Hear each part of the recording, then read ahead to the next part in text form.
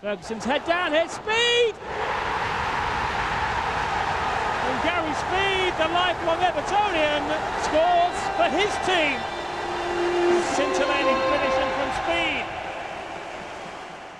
It's 10 years this weekend since the world of football was shocked to its very core. 10 years since a BBC Sunday morning sports programme interrupted its casual studio conversation to bring this brief, chilling and devastating bulletin from its reporter, Nigel Adderley. Yes, I'm here at Swansea City, where Swansea City play Aston Villa today here in Wales. And the Football Association of Wales have just confirmed that Gary Speed, the national manager, has died. The news has broken in the past couple of moments. There's a very short statement on the FAW website saying they extend their condolences and sympathies to his family, and hope that the family's privacy will be respected at this time. So it's tragic news, to say the very least. Gary Speed, a former captain of Wales, 85 caps, and the national manager who was doing such a good job to rebuild Welsh football, has died. The shockwaves reverberated throughout the game, and one of Speed's former Everton teammates, Duncan Ferguson, will never forget it.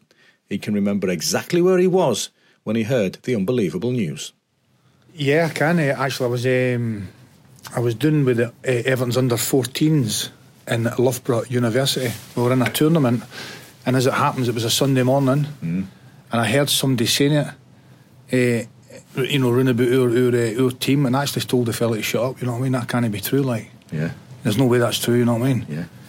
And then and you starts to dawn on you actually that, this could have happened.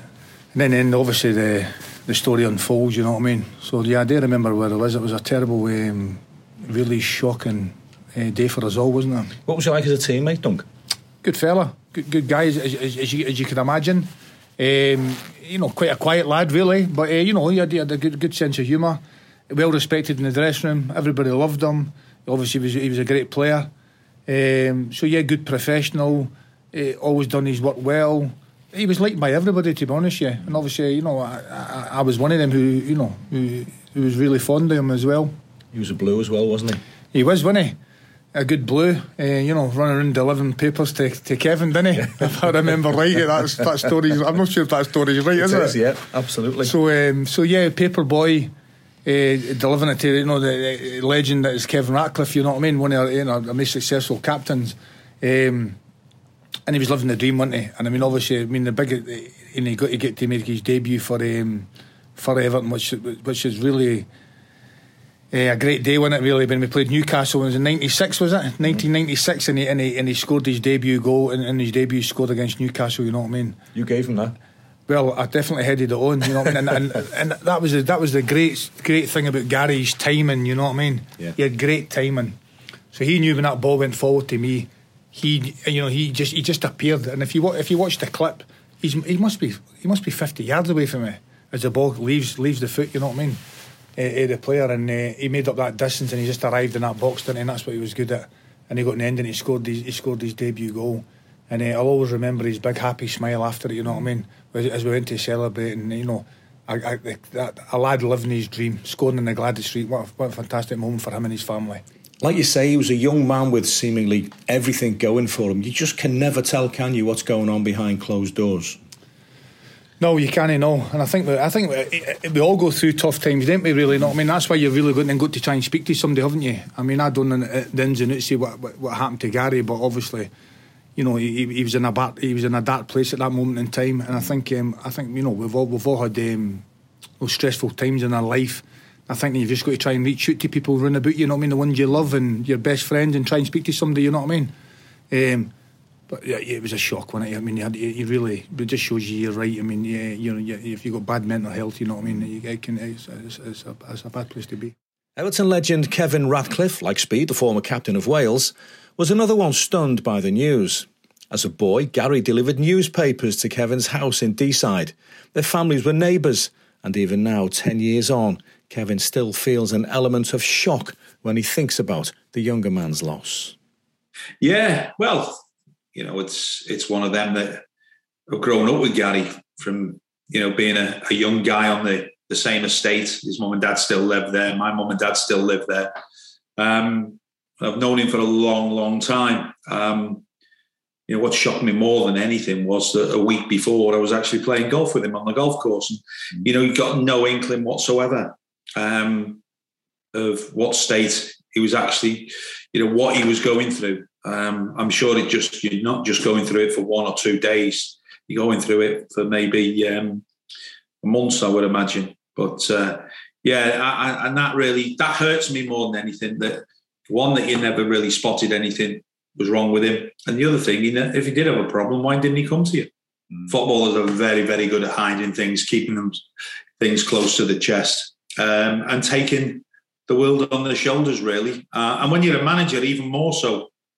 But when you're a manager, you've got everybody else's problems to deal with as well. So, and nobody sort of sits back and wonder if he's got any problems.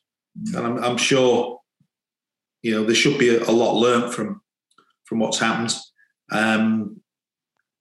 I do believe, the LMA go round to see managers now to see how they're coping, if they've got problems. It's still sort of one of them things that just takes you back because, like you say, there's not many places you've got people or things that have happened in your lifetime that you'd actually know where you were at that time. And I remember it specifically where I was. I was down in Swansea preparing to do a match. I think it was for an Irish radio station. And I was with my son, Dean, and he was shocked as well. So it was, I think, nice in one way that I had him with me because we could travel home together. So that was good in that way. But I wish I didn't have to reflect on it that way. His managerial career was going so well, wasn't it, Kevin? Gary had really galvanised Welsh football. Yeah, he got it together after, a slow start. Things were knitting together really, really well. How that was, coming along was, a little bit by fortune, like most managers. All of a sudden, a system drops into your lap, or maybe you picked a player because you've had to pick a player and he's done well, so you've kept with him. And I think that's what happened with Gary, and it just seemed to snowball. It was getting better and better. You could see the football was getting better. The players that he was bringing in were getting better. So, it was on the right track, shall we say. When you're managing a country, you've got to deal with the hand that you've got. You can't go out there and buy players. You've got to try and notify players that have got a connection to Wales. Maybe they've been on the holiday a few times or whatever. But that's what Gary did well, using the players, using them. So the things I always say when you're an international manager, you've got to pick a system that suits the players and not what suits you. The players you've got available, so you can't change that. That was former Everton and Wales captain Kevin Ratcliffe. Well, one of Gary's many personal attributes was that he conducted himself so well with people. He was very much a people's person. Sunday Express journalist John Richardson became so close a friend to Gary that they began to collaborate on his autobiography.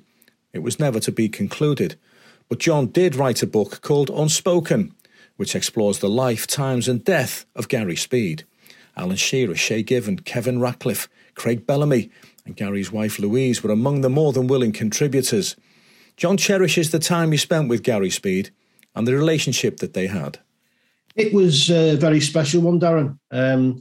It was a bit cool at first because I got to know him a little bit at Wales, and I think a bit suspicious, of sort of the younger reporters. You like having a bit of a good time, as we did with Wales. They were great to cover. But I think that he saw that I got on very well with Ian Rush and people like that, Kevin Ratcliffe. So I think he thought, he's not so bad after all. So we had a closer relationship then, and it did help when he went to Newcastle, because Newcastle, as you know, was one of the main clubs I covered. And so he started asking me, where do you think he should live? Blah, blah, blah. Got to know Louise, his wife, got to know the family, the two lads. And so the relationship developed more from sort of a working relationship to an actual friendship, which I was very privileged to have. Obviously, I did a book on it, and you analyse things, and I still feel emotional now, even 10 years down the line. He's somebody that's remained in my life.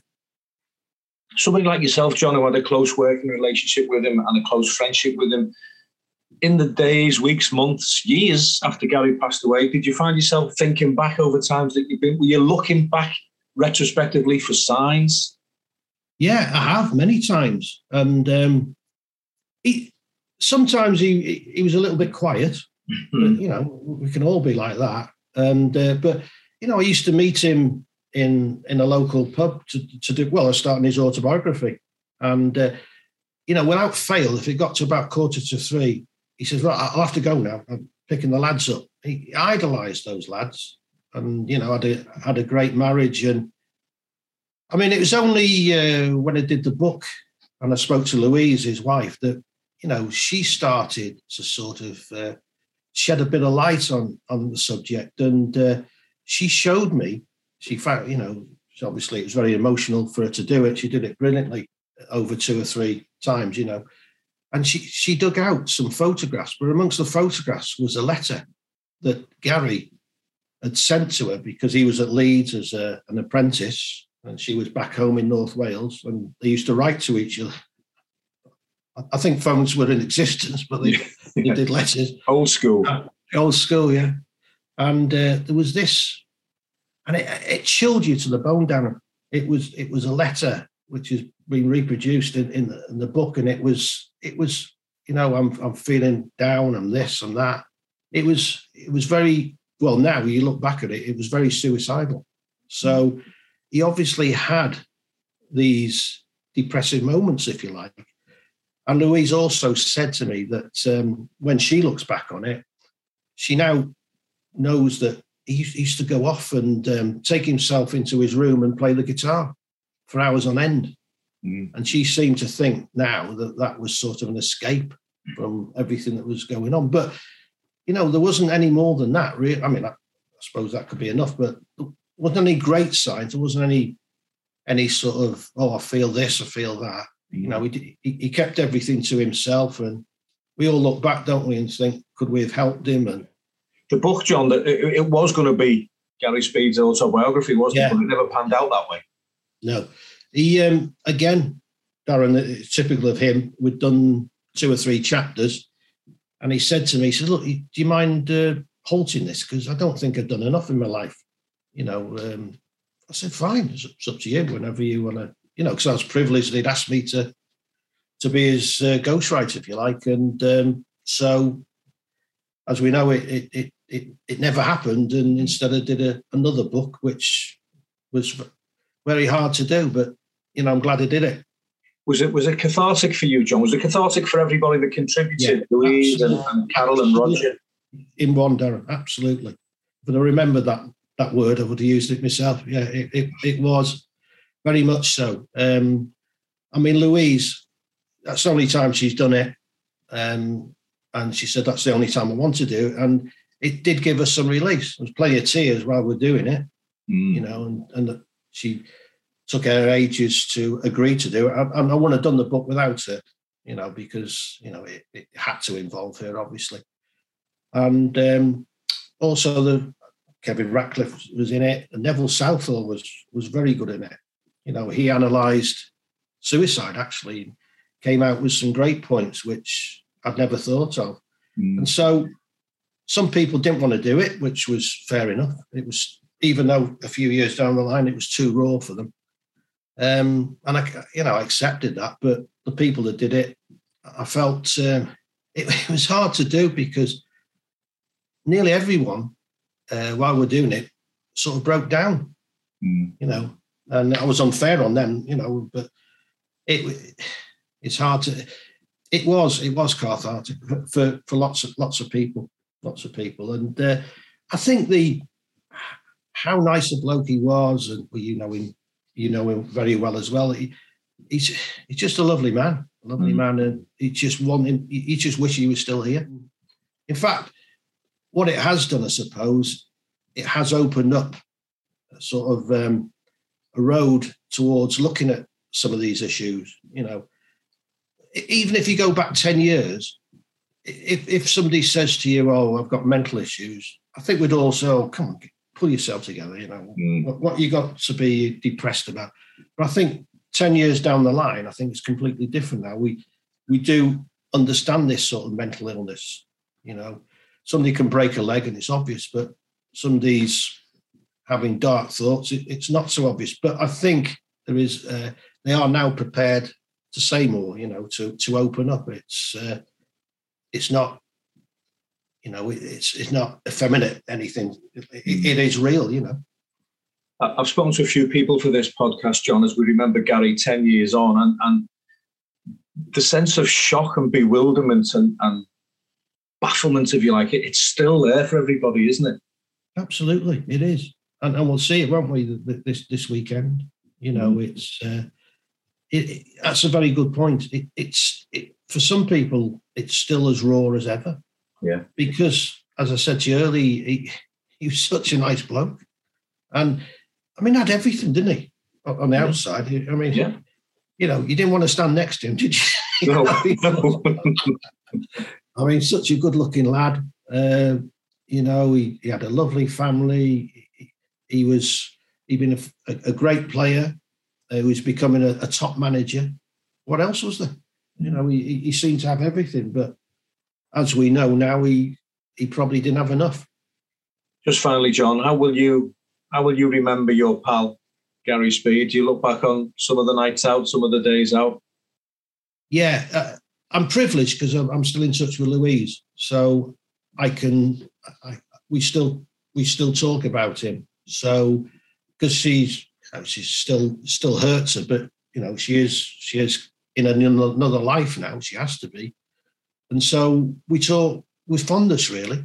And it's strange where I used to live until a few years ago by the banks of the River Dee, and across the way is the meadows. And that's where Gary used to run quite often. And I'd often see him, you know. And without fail, until I moved, every day I looked out of that window. So, Gary? It is still very raw and still clearly very emotional. That was John Richardson, author of Unspoken, the Gary Speed story. Gary would achieve his childhood dream of wearing the captain's armband for Everton, but when he first joined the Blues in 1996, that armband belonged very much to Dave Watson. The man who played 528 times for Everton shared the sheer shock and dismay of everyone involved in football when he learned of his former teammate's passing. As soon as you heard the news, it was just like, you know, how can that possibly happen? And you just wonder, you know, why it should happen. You could never really understand it. And to this day, you know, I still couldn't. I was going to say, I've been speaking to people about Gary Speed in the last week or so, and the shock that people felt at the time, it's still there now. People are still shocked now, aren't they? Yeah, such a shock and a shame, really. You know, he had a lovely family and nice house. He was captain and manager of Wales, and you know everything seemed rosy. But you know what, Darren? Sometimes things seem rosy, and people put on a good front, and they could have a lot of hassle going on within the heads. You know, could be getting a lot of pressure through the football, and you know, really in them days, I don't think there was too many people to have the sports psychologists and try and help people. You know, it was a little bit dated back then. And maybe, you know, things like that could have helped. But now, you know, they've got an abundance of all the help you need. You know, how you cannot become a footballer these days, I don't know, because there's everything there for them.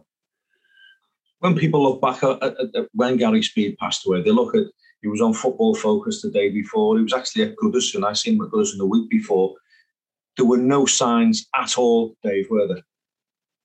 No, not at all. That's what I was just saying. You know, if he's been in trouble somewhere, you know, family life you wouldn't know about anyway. But we could just see no reason. He was the most happy-go-lucky lad in the dressing room. He was always taking the mickey out of people. You know, as soon as he walked in the dressing room, you know, it was a bundle of fun, really. You know, when he'd be slagging people off, and so we'll never know, and it's not going to change anything if we do know, really.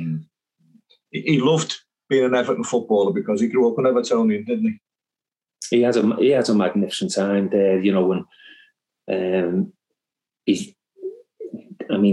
goals he scored for us as well, and they're not like just tapping goals. He was a great header of the ball, and for Gary to arrive at the back stick, it was tremendous to see. He had a magnificent leap on him, and he was always a problem from set pieces, for the opposition.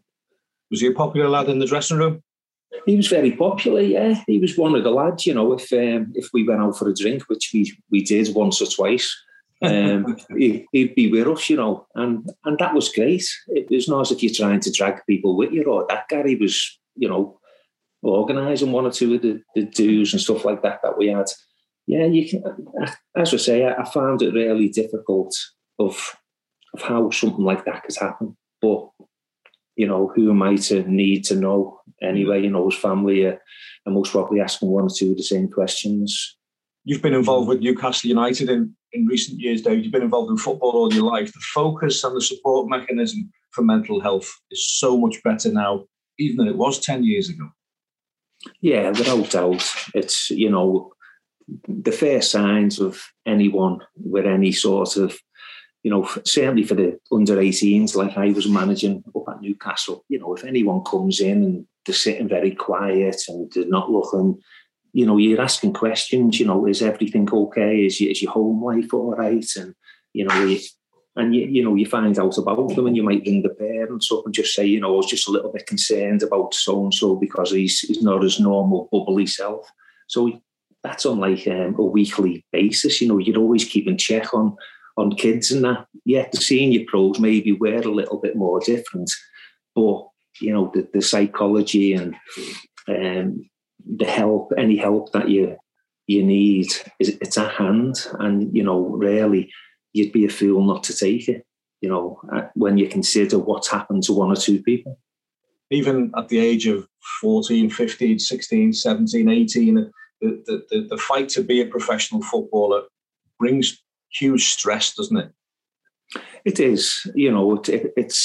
It's a constant battle because you want to be as good as you can, and you're at the stage where sometimes you don't have good games, and it's not until you get the experience of playing, even at youth level, 20, 30 games. And you get used to having one or two not too good ones, but you beat yourself up at first. And it's not until someone like a senior pro comes up to you and says, "Hey, you didn't play well today, did you?" And then you start thinking about it, and then they say, "Hey, but the next few games, it's up to you. You'll be better in the next few games," and just gives you a little bit of confidence in that, because. Young kids are up and down, and they're desperate to become a footballer, as you say, and it affects the family. It's like a family life when they go home. Some parents are sort of very pressurising the kids. Other parents are, they can live with it. It is difficult for young kids, I've got to say, but the help for whatever they need is at hand. Just to finish on Gary, he would still be football manager even now, wouldn't he? Yeah, most probably he'd still be in the game. He was, as we've said, he's done a great job. He was a great name in football. He played at your Leeds, your Newcastles, your Evertons. He's played at great clubs, and I'm sure he would have been in demand, right up until today. Yeah. We've already heard about just how personable Gary Speed was. He was far more than just a manager to his players, a teammate to his colleagues, and a footballer to the staff at every club he played for. Legendary Everton kitman Jimmy Martin can vouch for that. As a close pal of Gary's, Jimmy is still haunted by his passing 10 years on.